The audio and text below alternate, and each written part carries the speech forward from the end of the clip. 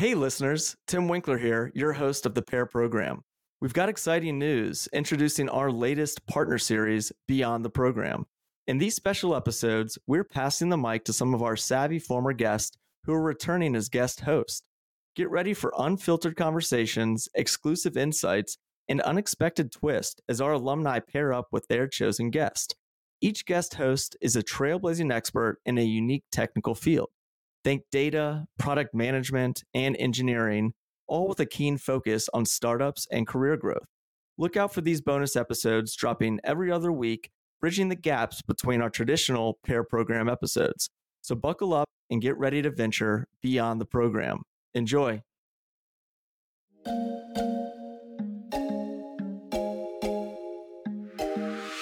Hi, everyone. I'm Becca, and this is How I Got Hired. How I Got Hired is a series of interviews where product managers share how they landed great product roles. From PMs who made a career pivot into tech to those with more formal training, How I Got Hired captures the various ways to open doors into the world of product. We'll be talking about each guest's recipe for success, what motivated them to get into product, how they prepared for the interview, and what they did to set themselves apart. Today, my guest is Hunter Guerin. Hunter is the founder of LLAMAWOOD, the world's first on-demand firewood delivery marketplace. Before that, Hunter spent 4.5 years in various product roles at Xometry, which is an online marketplace for custom manufactured parts. Hunter, welcome to the show. Glad to be here. So great to have you. So Hunter and I work together at Xometry. So we'll be telling the story of how Hunter got hired there on today's show. But before we get into that story, we wanted to kick things off with a little icebreaker. So Hunter, are you ready for two truths and a lie? I am ready as I'll ever be. All right. Do you want to go first? Sure. Many of these, when I was thinking about ideas, I feel like so I know. I was thinking this extra too. difficult, and I basically took almost all true stories that you probably know and just tweaked a little bit of it. So if you figure this one out, I'll be impressed. All right, here we go. I appreciate the warning. Okay. So, two truths and a lie. First, so I am from Birmingham, Alabama. That is absolutely true. I'm not lying about that. I'm from Birmingham, and Michael Jordan, when I was, I don't know, below maybe 15 or something, stopped playing for the Chicago Bulls and started playing baseball for the Birmingham Barons. And so I was at the first game that he hit a home run. I actually caught the home run ball. Number two, my daughter was born in the front seat of my 4Runner while driving to the hospital to have her at a hospital. And number three is I was the first person on Earth to hold a camera that had just been brought down from the International Space Station. Wow. All of those are kind of wild. Okay. At first I thought the first one was going to be like a sports trivia question. I was like, why are you doing this to me? But that one feels the most like a lie to me. So the catching Michael Jordan's home run? Yeah, you are correct. Yes. I was at the game, but I did not. Wow. I did not catch the home run. You know, and that was kind of my thought. Or it was like, what are the chances that you would catch a home run ball? You're good. But you're good. I thought maybe the gotcha would be that Katie actually gave birth in the backseat of your car, because I do kind of remember that story, and I was like, was that the one little tweak? But yeah, I thought about making that tweak, but because I think you knew the story of the car birth, so infamous. But yeah, that's amazing. Okay, I kind of went like a similar. I think these are all going to feel very true. All right. Number 1, I have a British passport. Number 2, I can speak with a British accent. Number 3, I was born in Italy. Okay, I absolutely know you can speak with a British accent because I heard it and it is hilarious. Born in Italy. I think I'm gonna put that one as the lie because I thought you were born in Alaska. Good try. But Dang. no. I was in fact born in Italy. My dad was stationed at the Air Force Base there. The lie is that I don't have a British passport. Yeah, that's tough. I know it was kind of hiding in plain sight. You'd think Yeah, British accent, British with that accent, passport. I thought it was. Yeah, Thought you were legit. maybe I'll get one, but no. Well, I feel like Let's even go. though we've been friends for a while, we're always learning something new. Born in Italy. Where in Italy? Um, so I was born in a place called Pordenone, which is near. My dad was stationed at Aviano Air Force Base, which is like northern Italy. Cool. Yeah, we went back as a family when I was like a little kid, and I only like all I remember is like having gelato and thinking this is the best ice cream in the entire world. Like Yeah. what what is this? But yeah, pretty cool. Awesome. All right. Well, let's get into kind of the heart of the matter, why we're here today to talk about your unique journey into product. I love this story. When I was thinking about who I wanted on the show, I thought of you right away. I thought you would be such a great guest. And I'm excited not only to talk about how you got into product, but then kind of your path to becoming an entrepreneur as well. Um, so let's start at the beginning.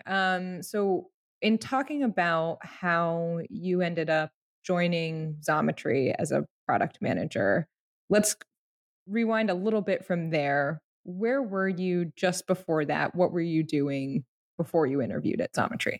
Yeah, so this goes with my third truth. I was a mechanical engineer for an aerospace and defense contractor for a little over 9 years. And that particular story, the company had made a unit, electronics unit that flew on the International Space Station before I got there. And kind of early on, I did a lot of work in clean rooms. I did analysis, mechanical and structural and thermal was kind of the main job. But this touches on some probably later questions. But I really enjoyed the physical, like working with the physical parts as opposed to the CAD model or in sort of analysis world, which is all theoretical. So any chance I had to go into a clean room and like touch a piece of hardware, I would. And so I just went over with my boss to the place where they had brought this camera back, and we all were in the clean room. And somehow I started holding the box, and they had to take like pieces off of it in order for them to get inside and get the data that they were trying to get. It was a scientific instrument, and I ended up just holding it, and then as soon as they took like the support piece off, it was just like in my hands. So I was kind of holding this electronics unit, and everybody in the room just simultaneously said, "Don't drop it!" And so I quickly like put it down. But yeah, I was a mechanical engineer doing structural and thermal analysis on aerospace and space flight and airborne electronics units. That's so crazy. Yeah, it was my only job. I worked there right out of college. I got a mechanical engineering degree from Clemson, and then immediately moved to DC and started working for this company. It was a great company, and I loved it. Learned a ton every day. So I never really needed to go anywhere else because it was such a great job. So I'd been there about a little over 9 years, I believe. And so during those 9 years, like, did you have a thought in the back of your mind that you were like kind of interested in tech, or product specifically? Were there any kind of seeds of that during that time? Yeah. So I started that job in 2008. And then my wife and I went to the Bahamas. And I read a book on the beach there called The 4 Hour Work Week by Tim Ferriss, and immediately became obsessed with starting my own business. So 2012 is when like the idea to start a business kind of was planted in me. And then around 2016, my brother took a job at a startup in Silicon Valley. He was the head of data science. And so I started hearing about software businesses and his stories, and I started getting intrigued with software businesses. But I actually had no idea what product management was.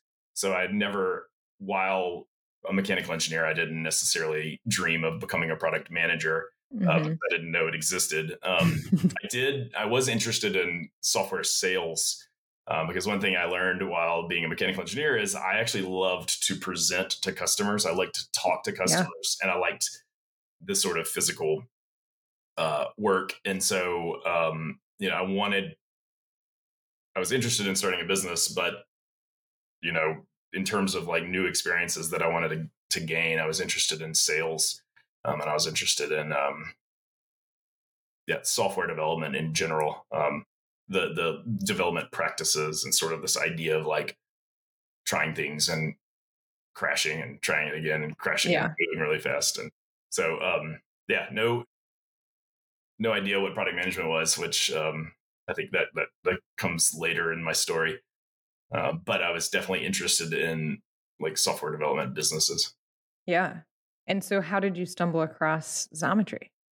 So about that time in 2016, I became interested in software businesses. So I started talking to people about, what was out there and just learning more. And one of my friends actually had this relationship with this guy as kind of a unique way of her knowing him. She was at a VC firm that had invited this founder named Randy to to some event. I can't remember what it was, but so she had like dealt with this founder for this VC firm, and then she also previously worked on Capitol Hill and knew Randy because he had a political kind of history, and so she kind of knew this guy and told me about this startup that was doing something, she didn't know a ton of the details, but it was doing something for manufacturing and like in the mechanical engineering space. And so I was like, oh, cool. I'd love to connect with him. So she connected us, and I really connected with him because I was interested in talking to him about what it was like to start a company and how he had those questions with his wife and how he left, a comfortable job to go start a business. He had actually started businesses before that, but it was really a call to learn more about his entrepreneurial journey. Actually, at the time, I had no interest in like jumping to Xometry. I just wanted to meet Randy. Right. So once we got connected, then that was sort of the beginning of my journey to Xometry. Yeah, I love that. And I think that like one thing I've heard from other guests that I've had on the show, and one thing that I've seen to be true in my own experience, is just like so much can come from these just like, I don't know, casual conversations. And I think approaching your career with a sense of just natural curiosity and hearing people's stories. And, I think sometimes when a lot of what we're exposed to is kind of the same set of like super success stories, right? Like how did Elon Musk get to where he is, or Jeff Bezos or whatever? You forget that like there's people in our midst that have achieved incredible success, and the path can just look so different. And,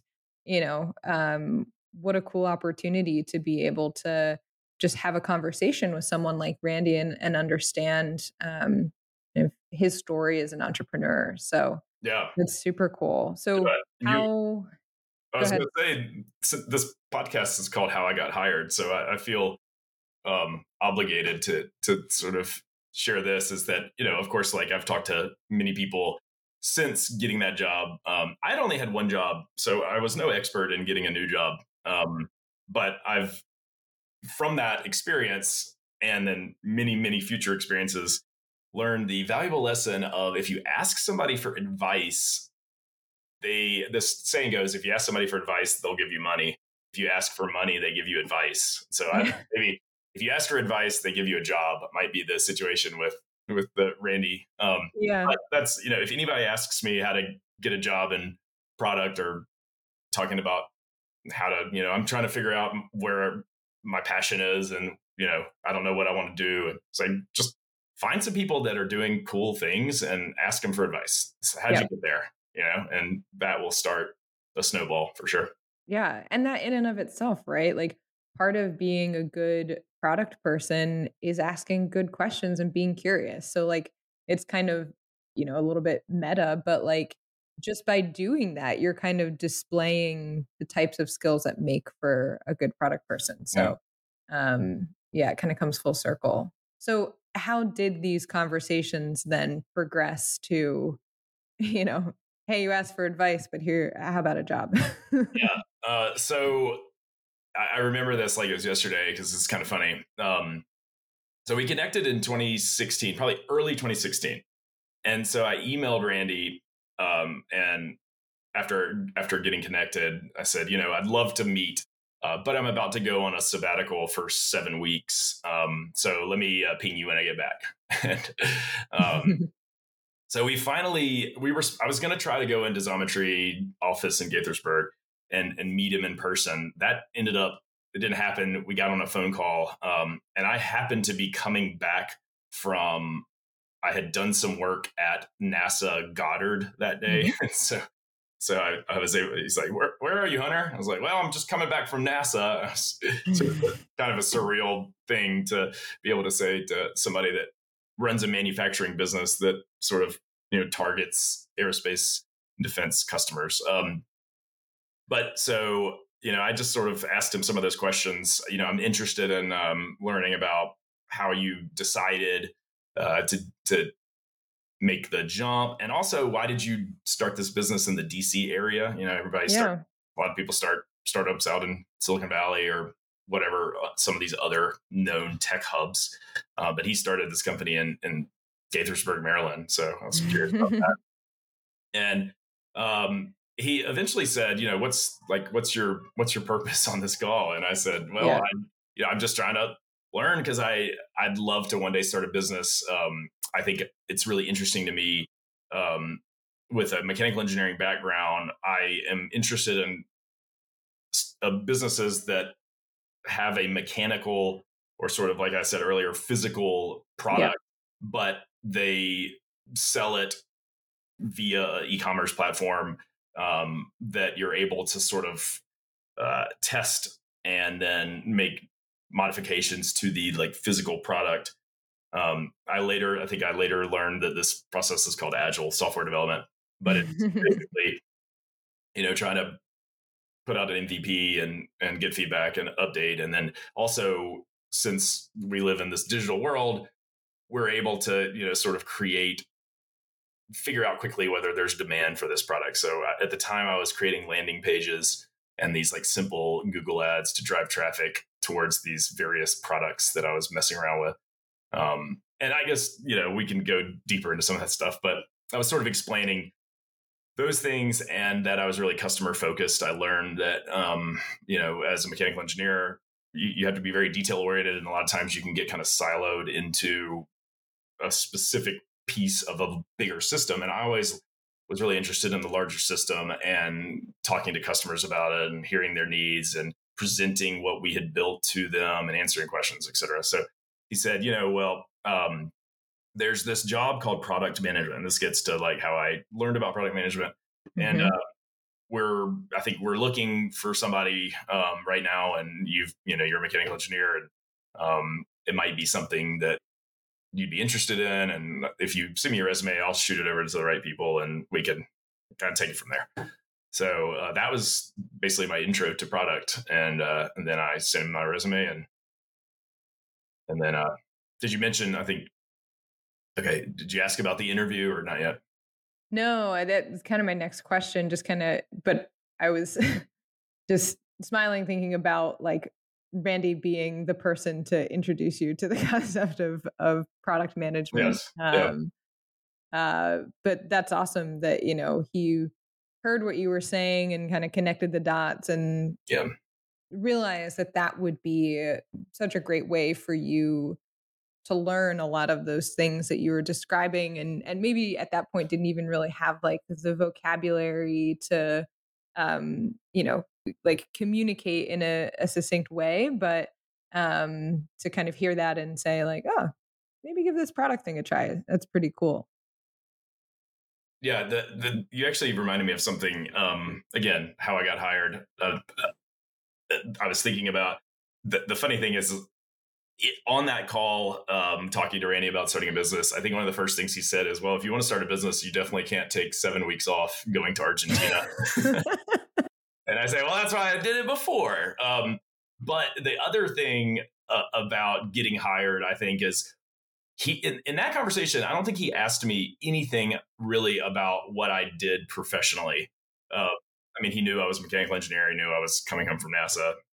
But it was that vacation, I think, that like potentially made me sound like somebody worth, or at a minimum, just it stuck out in his mind about this random guy who called him that had just gotten back from Argentina.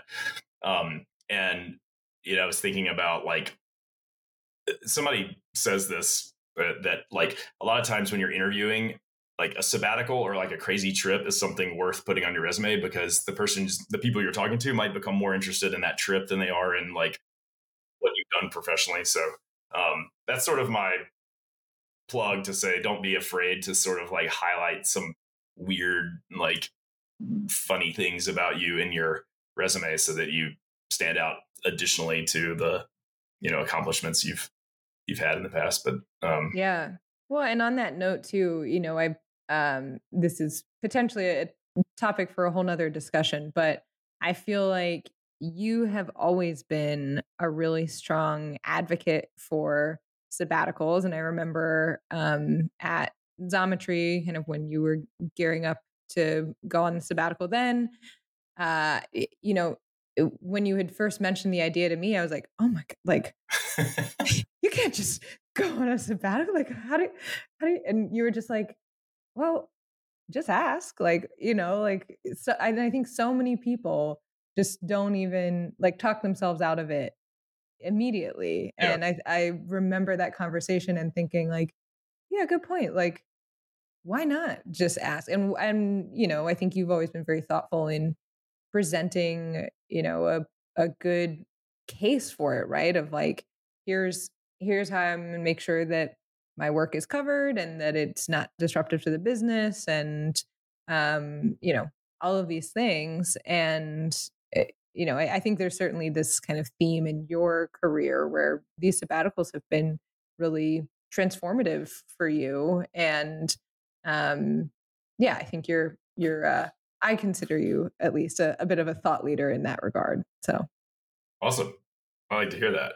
Well, when you interview me on how I took a sabbatical podcast, we'll go in deeper on that. Okay, so Randy says, hey, maybe think about this whole product thing. And then we had an opening at the time. You came in and interviewed. What was that process like, preparing for an interview for a job that you didn't know was a thing not that long ago? Yeah, well, the first thing that I did, probably even before getting the invite to interview, is I'd become interested in Xometry, and I was kind of curious what it was all about. So we were working on something at the time, and I was designing this fairly simple part that was not sort of mission critical. So it was not super expensive.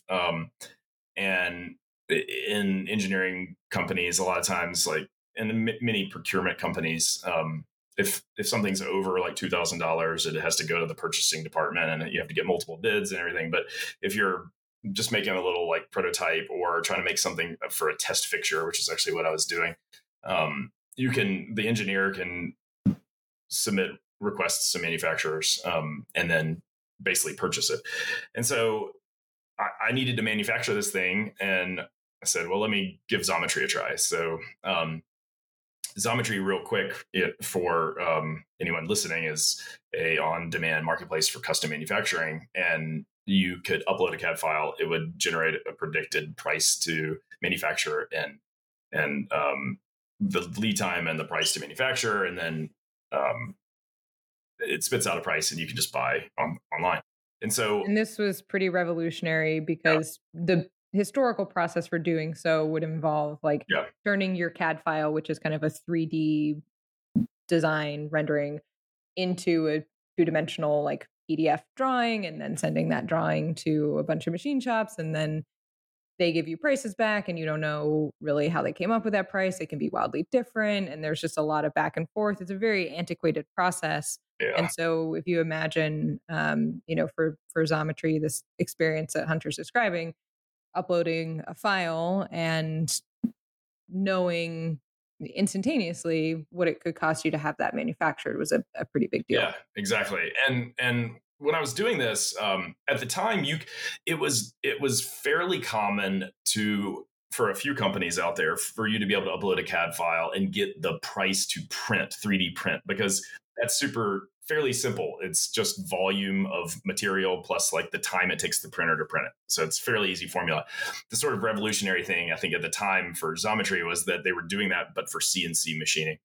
And so I actually thought, just through the experience and using the website, that Xometry was basically just a really optimized machine shop in Gaithersburg, Maryland, that allowed you to upload CAD files and get a price. And then you would buy, and they would make it, and they would ship it to you. That was sort of my impression when I first did the test. So as an engineer, I had a couple of things that I was interested in. Number one is like making sure that it was going to be a reputable seller, manufacturer. If I was going to then kind of push that design or that quote onto procurement and say, hey, can I buy this?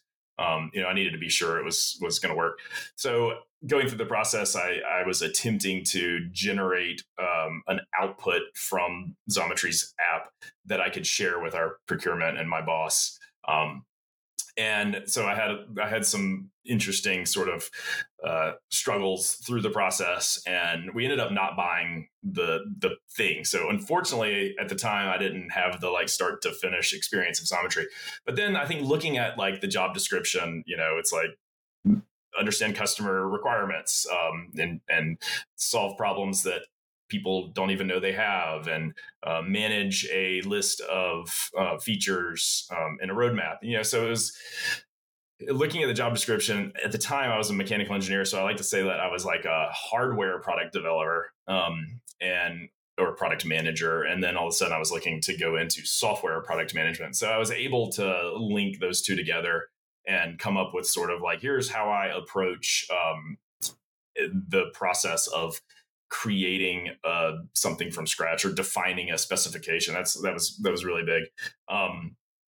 And then, so preparing for the interview, just sort of matching that mechanical engineering experience to product management experience. And then also, I think that there was a question, I either got access to it before the interview or they asked me in the interview, but it was what app do you use? I think this is a pretty common product management question. What app do you use and love? And like, tell us why, and then what would you do to change it and make it better, et cetera. So I'd sort of prepared that. Wait, what app did you talk about? I talked about Joule, which is an app from Chef Steps, and it controls a at-home sous vide Oh, Stick. yes. And I love that app. I still love it to this day.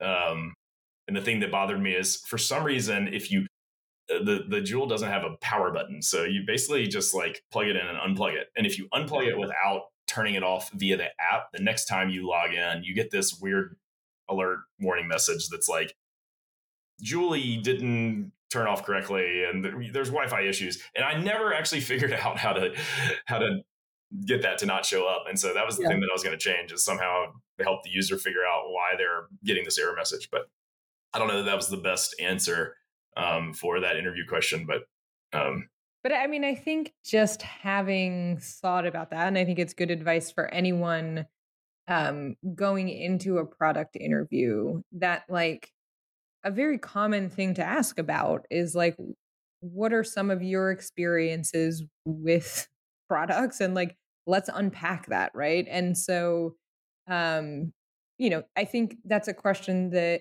you can answer off the cuff,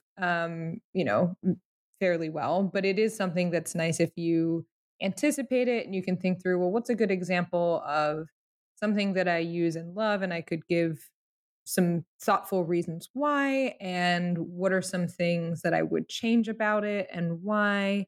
Like, that's just kind of some basic stuff, but to be prepared with that kind of answer, I would have to assume, I know, having been a part of a number of product manager interviews, we almost always ask a question like that, right? Because it's, you want to just get the basics of like, how does somebody think about the products that they use and opportunities for improvement. And then it's kind of a whole nother thing to like, a lot of the product role, and I'd love to get into this topic a little bit more. A lot of the product role is, not using your own personal experience, but understanding a different kind of person's experience and anticipating what they might want or need.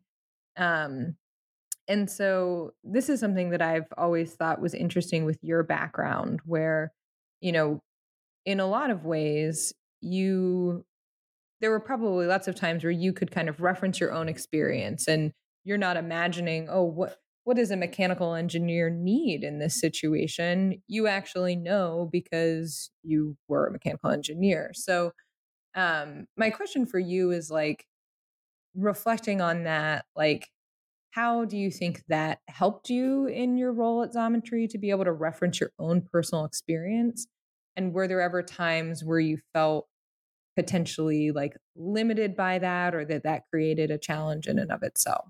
Yeah, for sure. Through that process of using the app, I didn't do it at the time, but I identified, 5 to 10 things that I would do to sort of up the instant quoting platform, which is what I ended up becoming the product manager for.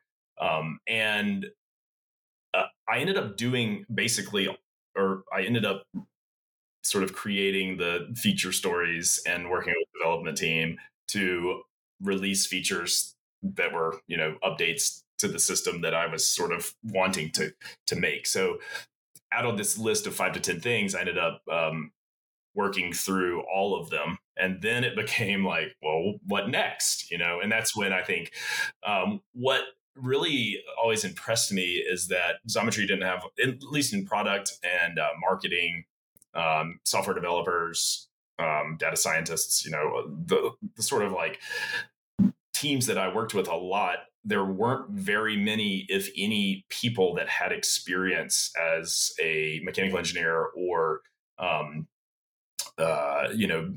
manufacturing parts. There were plenty of mechanical engineers at Xometry on the operations team, but on kind of in our domain, it was a lot of sort of non-experts. And I certainly was not an expert, but a lot of people that knew very little about, when coming into Xometry, about the whole sort of market that we were serving. But I was so impressed with how basically people that have no idea about mechanical engineering and like what mechanical engineers may need, then coming in and learning through talking to customers and reading, content on the internet, asking questions. And so I was sort of inspired by a lot of that to try to take this sort of like beginner eyes, or I think that's what it's called, first principles, dial it back to say, okay, let's pretend that like I don't know anything about this and just try to learn through talking to people. So I think it definitely helped in a lot of conversations, but I also think it, probably limited me in certain ways of not being able to see what I, didn't already know. I was just saying, like, one thing with like software development and startups is a lot of times something is not possible today, but then tomorrow some update to the app releases, and all of a sudden that thing that wasn't possible yesterday is possible today. And if you come back to ideas, sometimes it's easy to say, well, we can't do that because of X, Y, and Z. And then the person asking kind of looks into it and it's like, well, actually, like, why not? Or why can't we do it? And all of a sudden it's like, well, and you're sort of defending this. We tried, but it didn't work. And so, now it will never work. And unlearning that, like, that things that didn't work in the past will continue to not work is like totally bogus in software development. Completely. We talk about that all the time. Like, there's so many things that we have tried that didn't work, and it's hard to, like, it's a natural reaction to be like, oh, well, we tried it and it didn't work, so it would be a waste of time to try it again. But to your point, like, oftentimes these are things that we tried years ago. The business is entirely different now. Like, the way we might approach it could be totally different. So, like, yeah, that's something that is a bit of a mantra within Procurated now, is just like not to write something off because we tried it one time and it didn't work. It's, you never know kind of what new perspective might allow something to work. And I think the other point that you made that is interesting and I've seen in my experience is, yes, Xometry had a number of people internally that had some good experience in terms of mechanical engineering and things like that, where I always felt very lucky to be able to, like, call up someone on the operations team and ask a question. And I think it can be super helpful. Um, it's also, it can become a bit of a crutch sometimes, right? Where, like, if you feel like you work with people that are a proxy for your user, you might not actually pick up the phone and call your real users. And you can get a little bit of a warped perspective because you feel like you're getting user feedback, but you're still talking to people that are like a part of your bubble. And we have the same challenge at Procurated too, right? Like, we've got some people that have had careers in government procurement, and it's incredibly helpful to have that subject matter expertise in-house. But we also have to remember that, like, those people may not be like perfectly representative of the opinions of our users in mass. And so really remembering to, like, leverage that, but not let that be everything is, I think, super important. Yeah. So you come in, you do this interview, you talk about the sous vide app, and you get the role. And you have this great career at Xometry and you move up. Could you share a little bit about just kind of like what your role was when you started, how things evolved, and just like a little bit of just the quick story of like your career path during your 4.5 years at Xometry? Yeah. So I the interview story that I like to share that's related to the last thing we were talking about is, having past experience with the market or product or whatever it is you're working on can be, you can have blinders and tunnel vision sometimes because your opinion is, if you value your own opinion a ton, then you can use the app and then make decisions based on your own opinion, which doesn't work as a product manager. But I think it's also really important to use, especially if you're interviewing for product, is to use the product in some way, shape, or form. Sometimes, obviously, that's not possible. If it's like an enterprise software or something, you need a business account. But if you can create an account and use the thing, I think it's super valuable. And so in the middle of the interview, I think one of the questions was, have you ever led a project where you've like been in charge of finding the manufacturer and getting quotes and et cetera?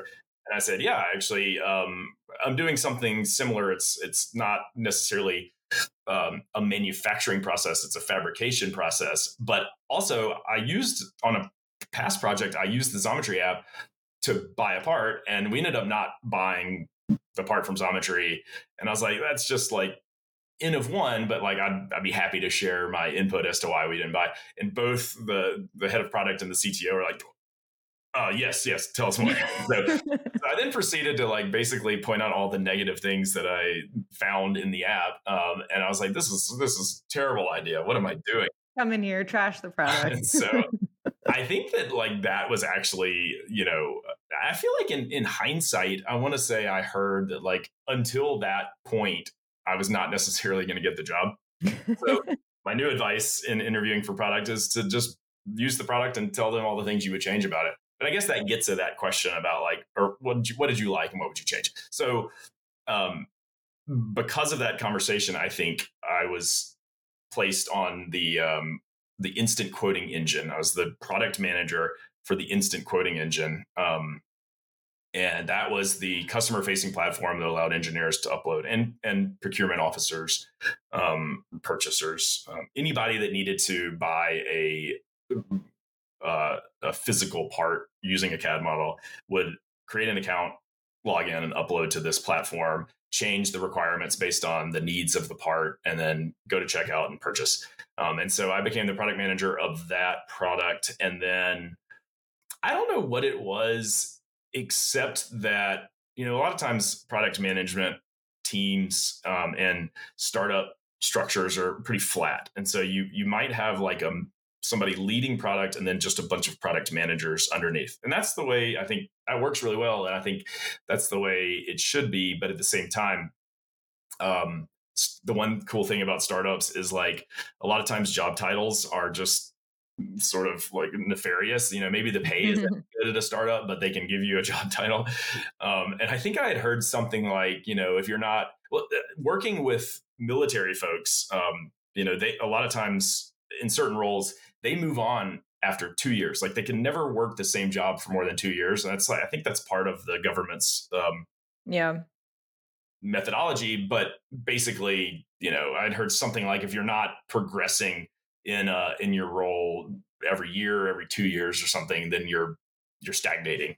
So we didn't have any of these like other roles. And so I think when I was loving working at Xometry. I was having a ton of fun, and I wanted as much sort of impact as possible. And so I think after a while, I came to you and I basically presented this document. I think actually the base of the document was something my wife gave me from a previous conversation she had where she was asking for more responsibility.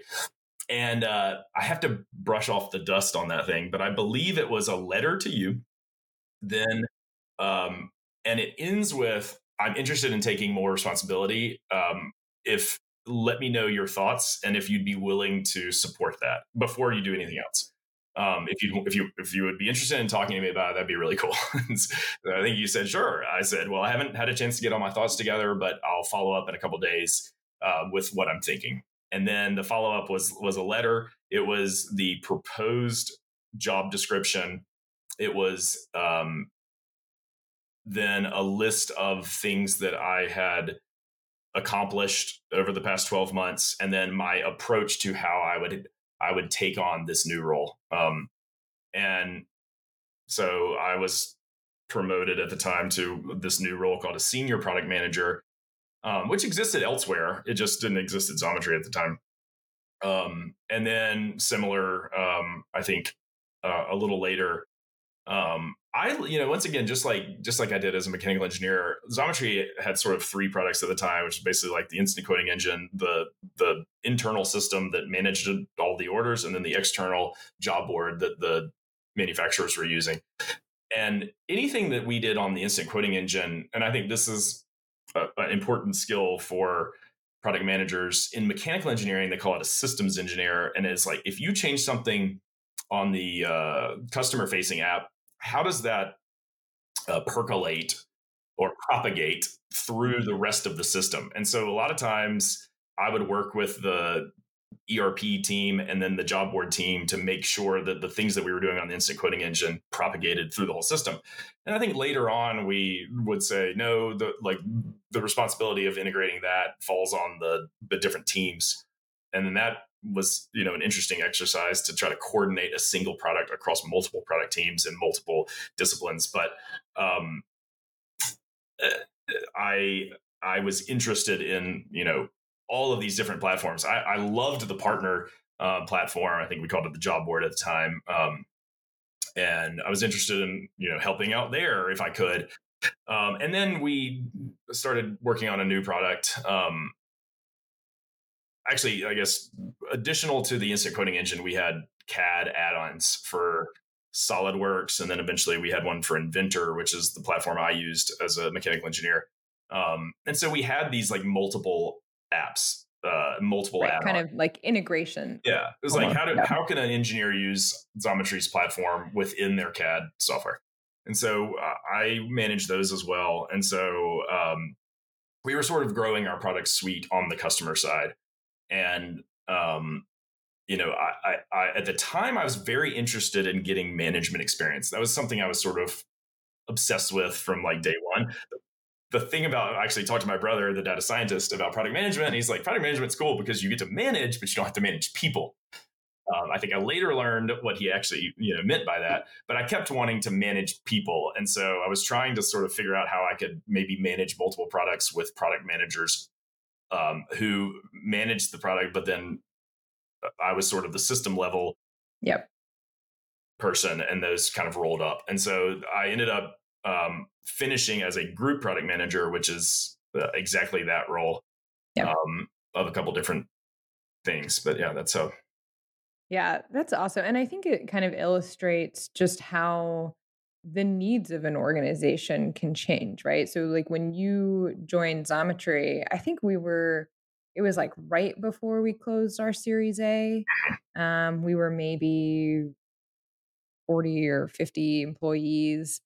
And to your point, like as these companies grow and as the products grow, there's just a level of complexity. And I think that creates a lot of interesting opportunities for product people.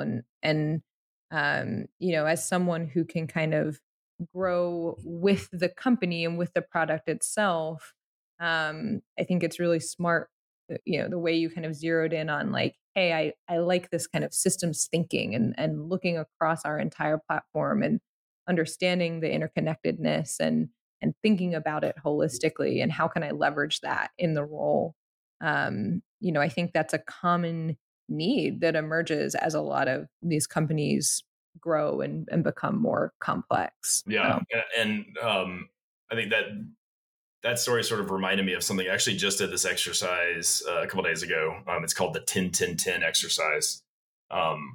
And the framing of why I'm talking about this story is that one of the things I learned through this process is the importance of, if you're going to sort of present a new role for yourself to an organization, you have to really think about how it improves the company. Like nobody really wants to care that you want more responsibility. Right. Like if we do this, then it simplifies your life, whoever your boss is. It simplifies your life and it's better for the company because X, Y, and Z. And, it's difficult to go up to somebody and say, hey, I want more responsibility. I want a new job title. I want to continue to move up. And so anytime you have a difficult conversation looming, you could do this exercise, the 10-10-10 exercise. And it is, if I have this conversation or I do this thing I'm thinking of, how am I going to feel in the next 10 hours? A lot of times it's like nervous, scared, anxious, excited, proud of myself, etc. Then how am I going to feel in the next 10 months? So basically a year. And then how am I going to feel in the next 10 years? And I didn't do it at the time for these conversations, but the really cool thing about that exercise is that you basically say your feelings and other things. How's it going to affect my family? How's it going to affect my health? And whatever else you're interested in. And you give it basically a plus or minus, and you can kind of quickly see how this decision is either likely really going to help you in the long term, or it's not, or this exercise doesn't actually answer your question. So maybe you need more information before having the conversation or whatever.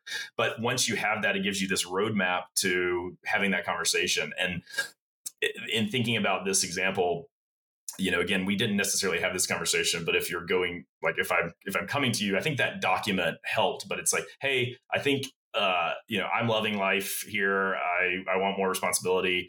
I want to keep learning and growing. But also, if I do this, then we're able to have effectively more product managers without the team growing. So, the budget doesn't have to change because if I'm willing to take on 3 different products, and I think I can handle it doing X, Y, and Z. So we can grow our whatever without necessarily growing the team, or whatever the case is. It's a good way to walk through that conversation. Yeah, I remember that document, and I feel like I have wanted to refer back to it at times to help give guidance to other people that I've worked with on hey, if you want to move up within the organization, this is a good kind of framework to use. And I do think that being proactive, thinking about what the business needs, I think is huge. A lot of people, I think, do get a little too caught up in well, what do I want to do? And what you want is to find the overlap of what do you want to do and what does the organization actually need? And that's the sweet spot. Yeah. And also the last thing on that is when you're talking to your boss, or, I've sort of learned this with any negotiation, is you want the other person to feel involved and sort of the hero of the story. So a good framing of the question is, hey, I'm interested in X, Y, and Z. Yes. Is this something you'd be willing to talk to me about? And, or is this something you'd be willing to help me with? And then you go through the process. Okay, how are we going to present this to the team or to management? And then all of a sudden your boss becomes the we and potentially the hero of the story. And it's more about them, helping you than it is about you asking for some promotion or whatnot. So trying to get other people on board before you even come at this, here's my new job and here's the X, Y, and Z. It's this is a conversation you're even willing to have. And is this get the buy-in to help me with? Yeah. So I totally agree. Well, I love that. I love reflecting back kind of on that journey that you had at Xometry and the success you had there. I know we're running a little bit long, but I would like to make sure that we spend a little bit of time talking about your transition into, I find it funny to say becoming an entrepreneur, because I think that you've been an entrepreneur all along, right? It's clear from how I think you think about things, and there's a thread of that throughout this entire story. But I would love if you could share a little bit of the kind of quick story of how you decided to, what sparked the idea for LLAMAWOOD, and how you decided to kind of take the leap and build this business that you've been building for last 2.5 years? A little over 2 years. So I loved the Xometry sort of model because the benefit that you could bring to a marketplace, the efficiency you could bring to a marketplace by connecting a buyer with a seller and then managing the transaction and fulfillment all within a platform. It just was, to say it was genius. I actually would ask Randy, how did you think of this? This is so smart. And I remember feeling man, if somebody, if Randy can come up with this idea, apparently off the cuff. No, that's not actually how it happened. But I was who am I to think I can start a business? Because this idea is so beyond anything I would have ever imagined. And I was just so impressed with it. But because of the value that it brought the partner network, I remember specifically this event that happened. I don't remember the year, but a hurricane or tornado hit Texas, I believe, and it just like demolished one of our suppliers. And a couple of things Xometry was able to do there is, number one is all of the jobs that had been matched to that supplier were able to get routed out to different sellers. And so the customers ended up getting their parts. And then I believe we did a GoFundMe campaign for that, that partner, and every other partner in the network, contributed to the rebuilding of this. And that was the moment where I was like, oh, this is so cool, because not only is this platform bringing jobs to this network, but it's also like created this giant manufacturing family. And that's a little bit like altruistic, but I just was with that sort of like, I want to start a company mindset. I kept applying this idea to a bunch of different industries. And that is, how do you connect buyers, again, through a platform, to a distributed network of sellers who can provide capacity on demand, elastic capacity, which is really important because certain things get in high demand at some points and low demand in other points. I can think of one, firewood. So I thought, well, I could start a landscape business with a network of sellers. What about home building? And then I had heard this somewhere. I often attribute it to the wrong person, so I'll just leave it out. Is that when you think about starting a business, look at your credit card statement and figure out where you spend a disproportionate amount of your income. And so I was doing that, and I never really highlighted anything as, oh, this is the thing. And it was mortgage and dining out. And I think that disproportionate, no, because a lot of people spend a lot of money on mortgage and dining out. But this thing about everywhere I went, every house that I went into, whether it was my house or somebody else's, I would pay whatever I needed to pay to make sure I could have wood burning fires inside and outside. And so I'd spent a lot of money on all things related to firewood and fires. And so that sort of helped me realize that it's got to be something about fire. And then we lived in DC with neighbors of you, Becca. And then in 2000, in the middle of COVID, we decided to move to Richmond. And we got to Richmond, and we moved in July of 2020. And so the fall is coming up, and I want to buy firewood. I just know that it's going to be way easier to buy firewood in Richmond than it was in DC. And I went through the standard process of finding a guy, texting him. They tell you it's seasoned. They come over, they drop it off. You have to pay them in cash. This guy actually took Venmo, but as he was leaving, I Venmo'd him, and then you have to put in the last 4 digits of their phone number. I'm like, wait. I have since mailed checks. I mean, buying firewood I just hoped it was better in Richmond than it was in DC. And sure enough, it was the exact same thing. And I think it was in that moment when that delivery sort of was botched, and the wood was wet and it was too big. I needed to split it with an axe, which was a pain. I think I had a 1.5-year-old at the time. Anytime they were not in my arms, I wanted to be sitting on a couch or something. So I said, that's it. I am going to, could I build a network of firewood sellers and build a platform that connected buyers with that network? And then really the key there is that you then use technology to manage the quality of the seller. And since this idea of Xometry and my business is that it's a managed marketplace, it connects the orders with the sellers that are most qualified to perform the delivery.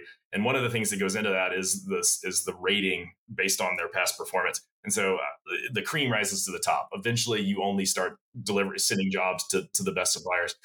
And so I could provide a quality standard and a consistency to firewood delivery that, in my experience, which was buying firewood across 5 different states, the consistency was really hard to find, and reliability was really hard to find. So that's kind of how it sparked the company I started, which is called LLAMAWOOD. That's awesome.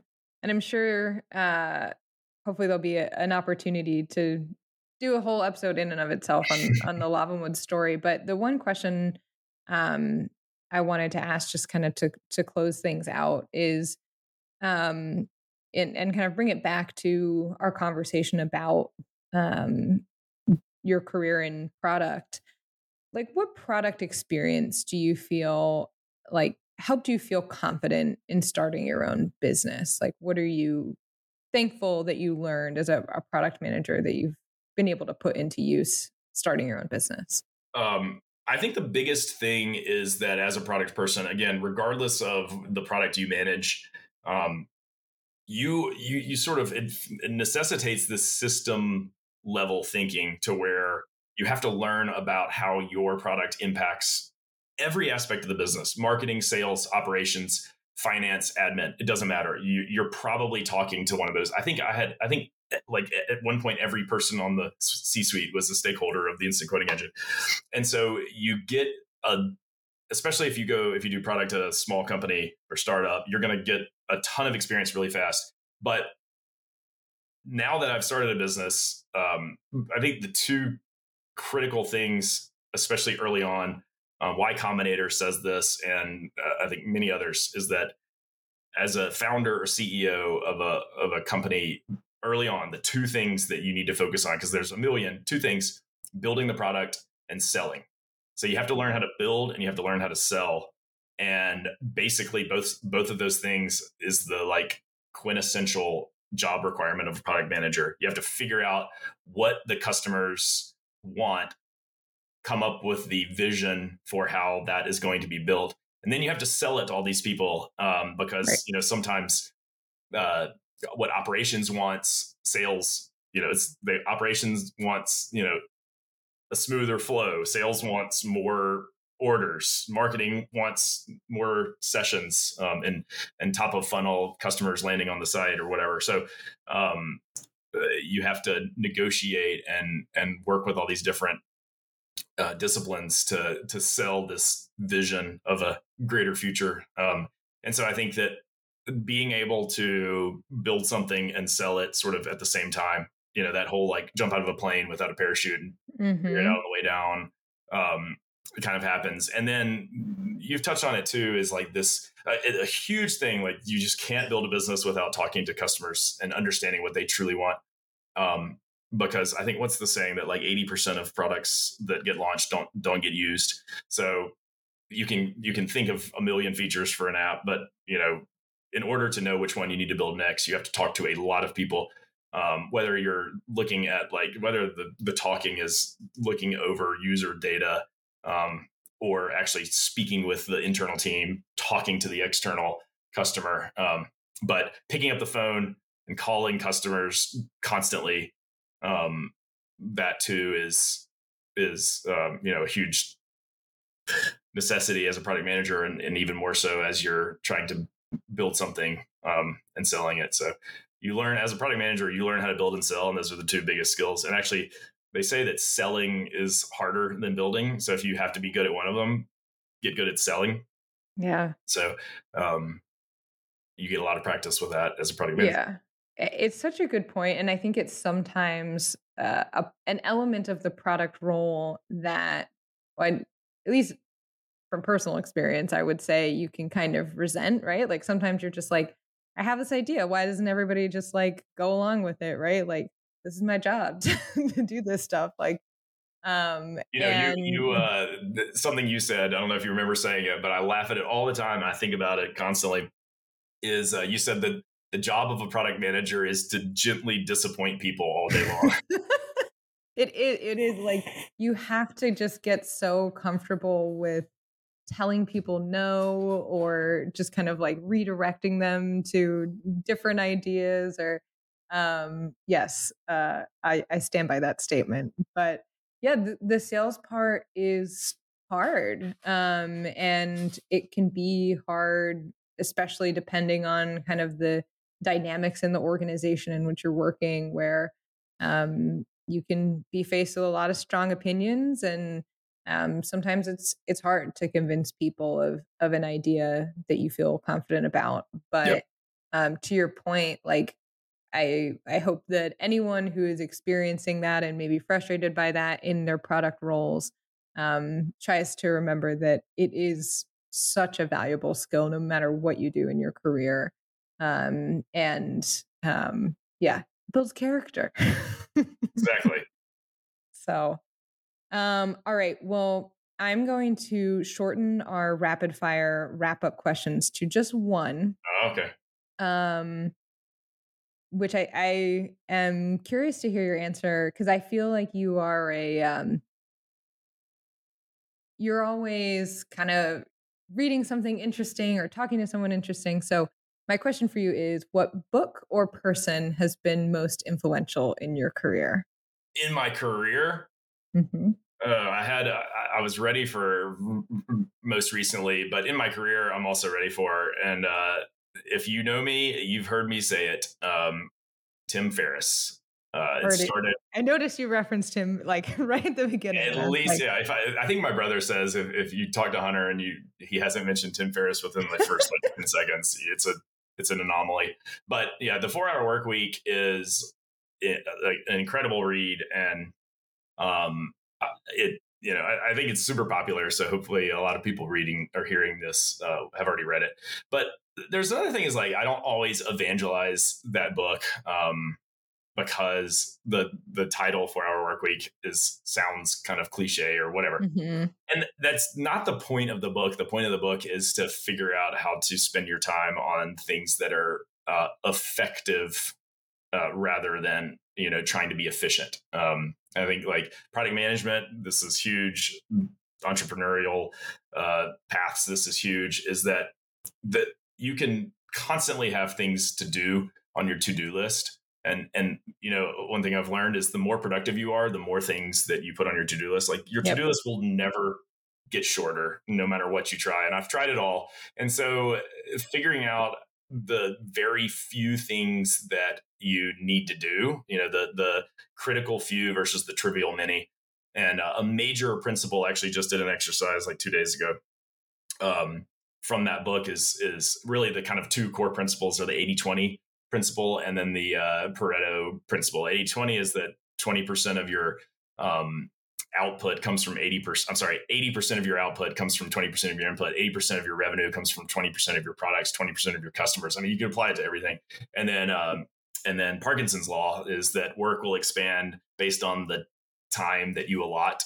So setting clear, short deadlines. If you have if you're going to be interviewed on a podcast and you want to figure out how you might answer some questions, like give yourself like whatever, a short amount of time to do it. And then you'll get it done. Because if you give yourself a longer amount of time, the work will fill the time allotted. Yeah. And so that along with his podcasts and, the last thing that I'll say about these books is that they have the 4-Hour Work Week and other books of his and other business books that I've read. If they have a playbook, like do this, then this, then this, that really resonates with me. And in the 4-Hour Work Week, there are these things called comfort challenges that you do. And I've done every single one of them. And like I always say, anytime I do anything from this book, like almost exactly what he says will happen happens.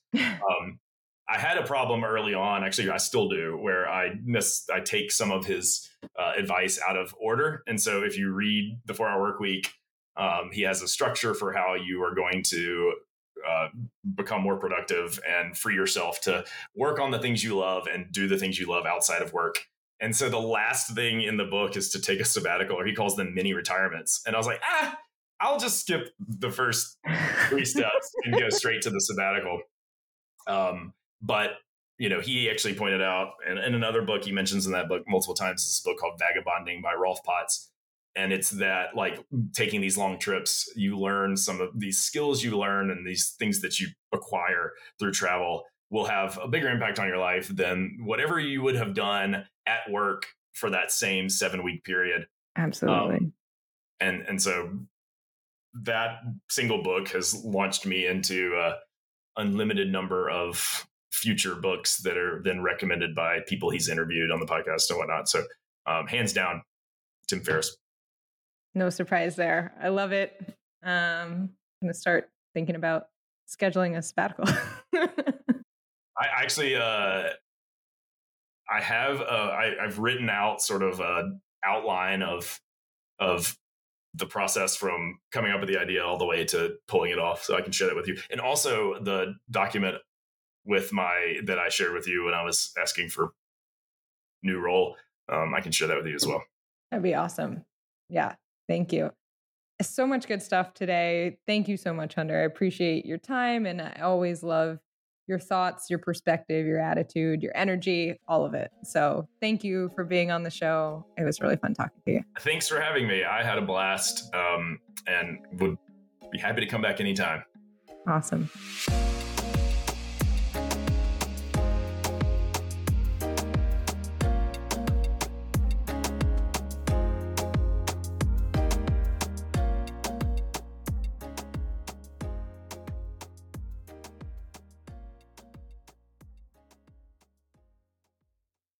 Calling all startup technologists. Have you ever dreamed of hosting your own podcast but don't know where to start? Well, here's your chance to shine. We're thrilled to introduce Beyond the Program, our exclusive mini-series, and we want you to be a part of it. As tech leaders and mentors, you'll get the exclusive opportunity to become a guest host right here on the Pair Program podcast. Share your expertise, insights, and stories with our audience of startup-focused technologists. Excited? We knew you would be. To be considered, head over to myhatchpad.com/contribute. Fill out a brief form and submit it our way. Let's co-create something amazing together. Don't miss this chance to elevate your voice and expand your personal brand. Visit myhatchpad.com/contribute.